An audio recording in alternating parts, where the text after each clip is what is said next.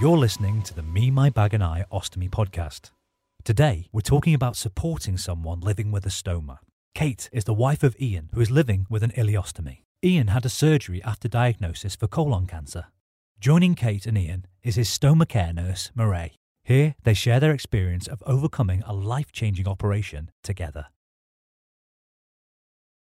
I would say to those who are married or partners to someone who is going to have a stoma is that from my point of view, you don't even think about what it's going to have an effect on your life, because your main concern is their life. How long have I known you both now? Well, Ian was diagnosed in 2008, so it is 11 years? 11 years. Yeah, 11 years you've been in our life. Right? 11 years. Oh no, that makes me feel so old now. And where would we be without you? So do you remember what it was like at the beginning when you first met me? Yeah, I just booked in for my ultra-low anterior resection, and you were obviously a little bit nervous at the time. And you breezed into the room with your magic marker. As I would. And said, here we go. Right, I'm your stoma community nurse, and I'm going to look after you. I'm going to tell the surgeon what to do. That's and where to put your stoma. And so I lifted my gown up, and you put a big black X on me, and that was our first introduction. It was. Yeah. It was indeed. And did I meet you afterwards, Kate? I didn't meet you before, did I? No, I met you afterwards, and the overwhelming impression was that this girl knows what she's doing and she's just what we need. Again, you're making me feel old, Kate. No, please don't do that. Please don't do that. You were so very black and white about everything. You put everything into perspective. You made it seem like quite simple, actually, that it was nothing to worry about, and your support has always been incredible for both of us. Thank you. Not just for Ian. In those early days, it really is important. I know when you're in hospital, it feels like such an unknown having a stoma, and you don't really know quite what to expect when you get home. So I think the whole point of us, particularly when we see patients in hospital, is we try and give you the skills of how to manage the stoma and the care is required. But actually, when you go home, it's not just about the physical management, it's the psychological management. Absolutely. And that doesn't happen overnight. It takes time to actually learn how to manage it and how to adapt to it, really. And some people need slightly longer and others need less. It really does vary. And, I think that's the point of us being there to support patients, particularly when they go home, is that we're able then to support you both psychologically as well as from a physical aspect as well of changing the appliance. I think also that the surgeons are sort of very good, but they're very focused on surgery, and they're not talking about you in a holistic manner, which is much more your role. Yeah. And they don't talk about the day-to-day stuff, because as far as they're concerned, once they've done their knife butchery, sewing up, that's job it. is over. You're gone. That's exactly right. That's exactly what they would do. They cut their bits and they're stitched together, and the rest of it is down to us to Absolutely. to support you in managing it. And I think that, I've been a stoma nurse a long time, and it really does just take people at different times to actually adjust to everything.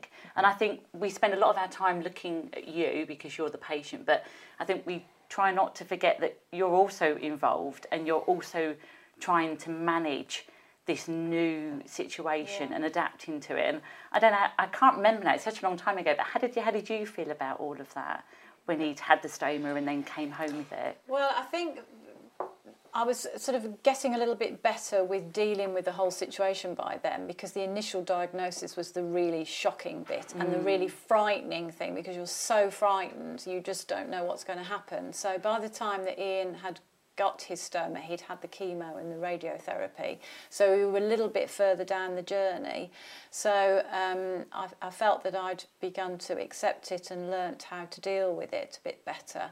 But again, you don't know what to expect. It's amazing how quickly you do get used to seeing your husband or your wife or your partner with a stoma. You just don't see it after a while. You just get so used to it. It becomes part of them, doesn't it? It does, totally. So it was never a problem with me with, coping with Ian with the stoma. In fact, it was more difficult for me to deal with Ian's problems without the stoma, because we had issues with control and not being able to go out of the house or in the car. So in a way, we kind of got our lives back because the stoma was there and it was a lot more manageable for Ian, which meant that made our lives better because we would be able to have a bit of normality back.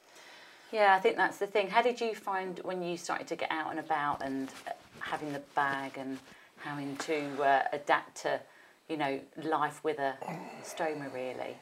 Initially, it's a big, because people don't talk about the stoma. People talk about the cancer. Yeah. And it's all about the chemotherapy, the radiotherapy, and the removal of the offending cancer, rather than the longer term issues, which, of course, having a stoma now, and you tend not to think about them, strangely. You tend to think about, you almost know it's going to happen, but nobody until you discuss those issues at all. Or the simple management issues like having a leak or what to do, or because there is the sort of psychological thing, you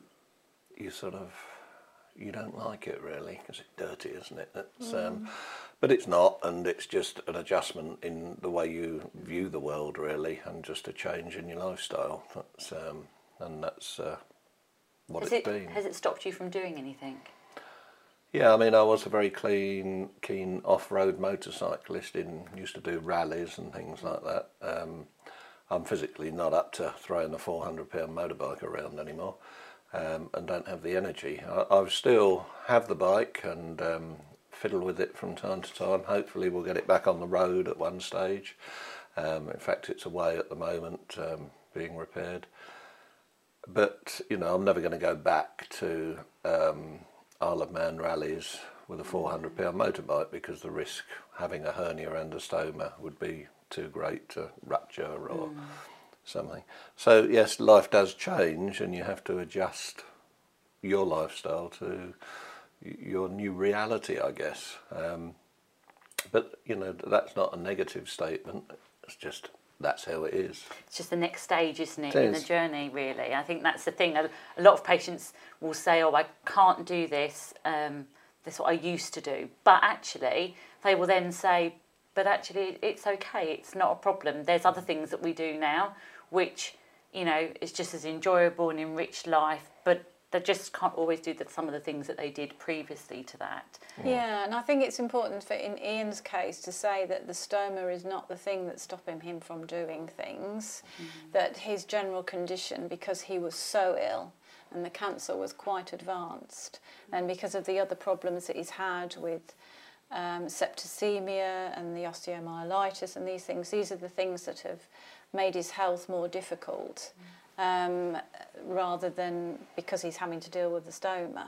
I think that would be fair, wouldn't you, Ian? That's... Yeah, I think the one thing that people don't understand, because I tend to look well, apparently. You do?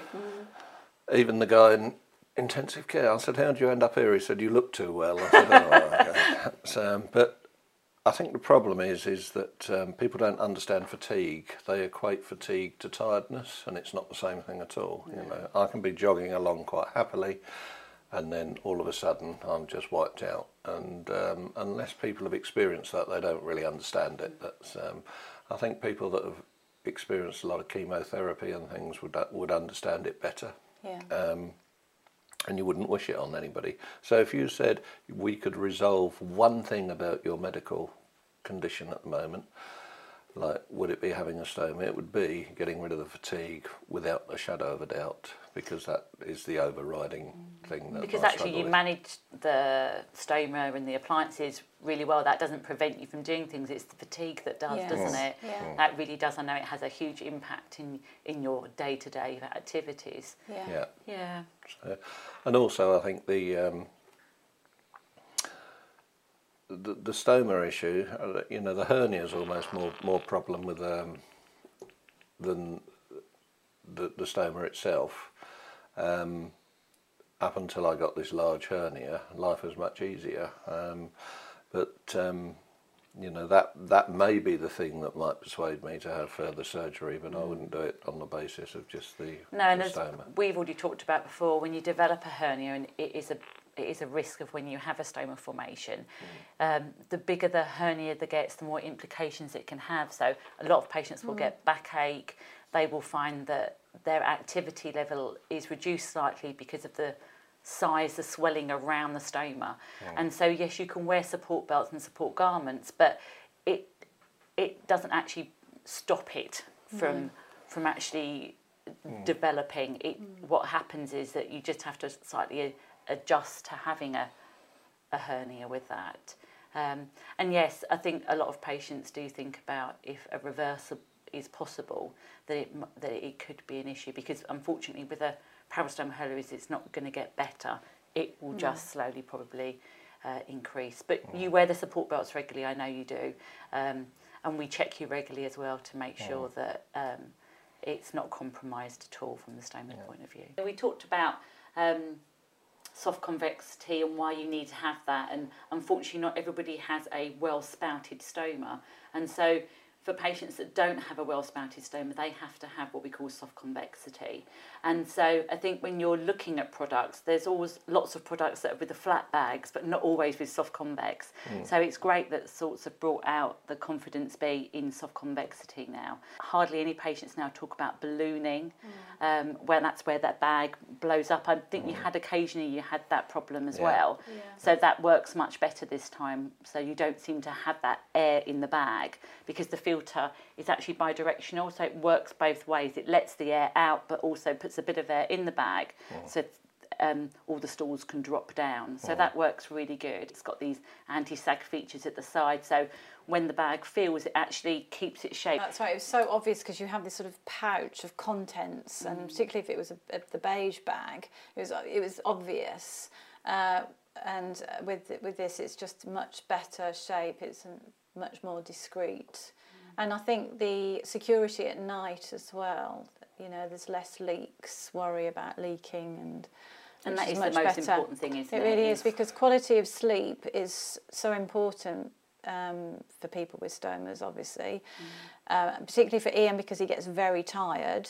And if your sleep is disturbed because you're having to get up because you're worried about your bag leaking, or you're having to empty the bag, so much better to have that confidence, so you have better quality sleep, and then you feel better the next day. Yeah, we've had really, really good feedback from patients and from nurses. There's so many different features on it that have actually worked, from the filter, from the fact that it's got different colours, the material, the adhesive, so and the outlet as well, because it really has worked for so many patients. So it's so good that you've had a really good response from it. Really good. Brilliant. And I wouldn't be here to do this if it wasn't for you. Absolutely. You say such nice things about me. No, it's so true. Your support has been absolutely incredible to both of us. And we really couldn't have done this journey and continue to carry on with this journey without you. And that is absolutely true. I think you've made my job easy, actually, because you've been so good, Kate. You are very lucky to have two wonderful women here that are willing to support you. But Kate, you are just so good with him, and you know it is hard, I think, trying to adjust to having, you know, a partner with a stoma. And as I said, most of our focus has been the nurses with the patient, but you really have adjusted and supported Ian so well. And hopefully that I've supported you as well, and you have, given you information when you've needed it. But you really have, you know, just got the information and moved forward with it. So I think a lot of it is also the fact that you've done so well with, you know, adjusting. Been a good team, we I have think, been a good team. And the time when Ian was so seriously ill in hospital, if you remember when he had the reversal and he became so ill, and he was severely dehydrated, and we didn't realise it at the time, and I phoned him every morning at the hospital, and Ian would always talk to me, and knew there was something wrong because the nurse said, oh, he doesn't want to talk to you. And I thought, even if Ian is desperately ill, he would always speak to me. and I phoned you and said, Mairead, I know there's something wrong, and you said, I'm near the hospital, I'm going in now. And you went in and you saw him and you were on the phone straight away, Kate, you need to get here now. And so... I know. It's massive. I know. You have to say, it really well, is I think it's massive teamwork, support. isn't it? The whole point of our relationship together as Yeah. a professional, and with you being the patient and his wife, is that we support each other. And I hopefully It's a team effort. it is a team effort. Yeah, that's absolutely. Right. Yeah. So, what would you say to somebody who was facing having a stoma? How would you say they should look at it, or I would say what that advice would you give them? the thought of it isn't very pleasant. Obviously, it's not something that you sort of woke up and decided to do independently. The reality is, I've met some people that have begged for stomas because they have Crohn's disease, and they've been unable to have them. What I would say is it gives you control of your life, and look at it as a positive, not as a negative. You can look at everything as a negative if you wish, and you can drag yourself down. It allows you to control yourself, gives you peace of mind and security, and allows you to live your life. What about you, Kate? What would you say? I would say to those who are married or partners to someone who is going to have a stoma is that, from my point of view, you don't even think about what it's going to have an effect on your life, because your main concern is their life. So for those people that are married or have got partners and are about to have a stoma, don't ever worry about what the other person's going to think about, because if they love you, they will not even notice it's there, because they just want you to be alive and well and coping with life. So don't worry about it if you think you're going to have a stoma, of what others think, because everybody adjusts if they love you and they care about you. And it's just never been an issue for me at all. The issue for me is whether Ian is well and he's able to live his life, and we can live a life as a couple as much as we possibly can. So as far as I was concerned, the stoma was great because it gave Ian his life back. To a certain extent, it meant that we could get out more and do more things together, whereas before he was virtually housebound. I mean, he wouldn't have drifted far from a lavatory, so that was the truth of it. So as far as I'm concerned, it's a positive thing. If you need one for your health, then go with it with an open mind. Get yourself a good it. community stoma nurse. Absolutely right, and get a nurse like you, Mairead. And Bob's your uncle. We're very lucky that we got you. You really do just develop a relationship together. So Yeah. I get to know not just you, the patient, but I also get to know you as well. So Yes, it's a very unique relationship. It really being is. a community stoma. Critical to my well-being. Huge thanks to Ian and his wife Kate and their stoma care nurse Mairead for sharing their inspirational story today. Thanks for downloading the free Me, My Bag and I podcast from Salts Healthcare. If you enjoyed it, please hit the subscribe button and the next podcast will come straight to your device. We care what you think, so it'd be great to hear your thoughts. Please leave a review on iTunes.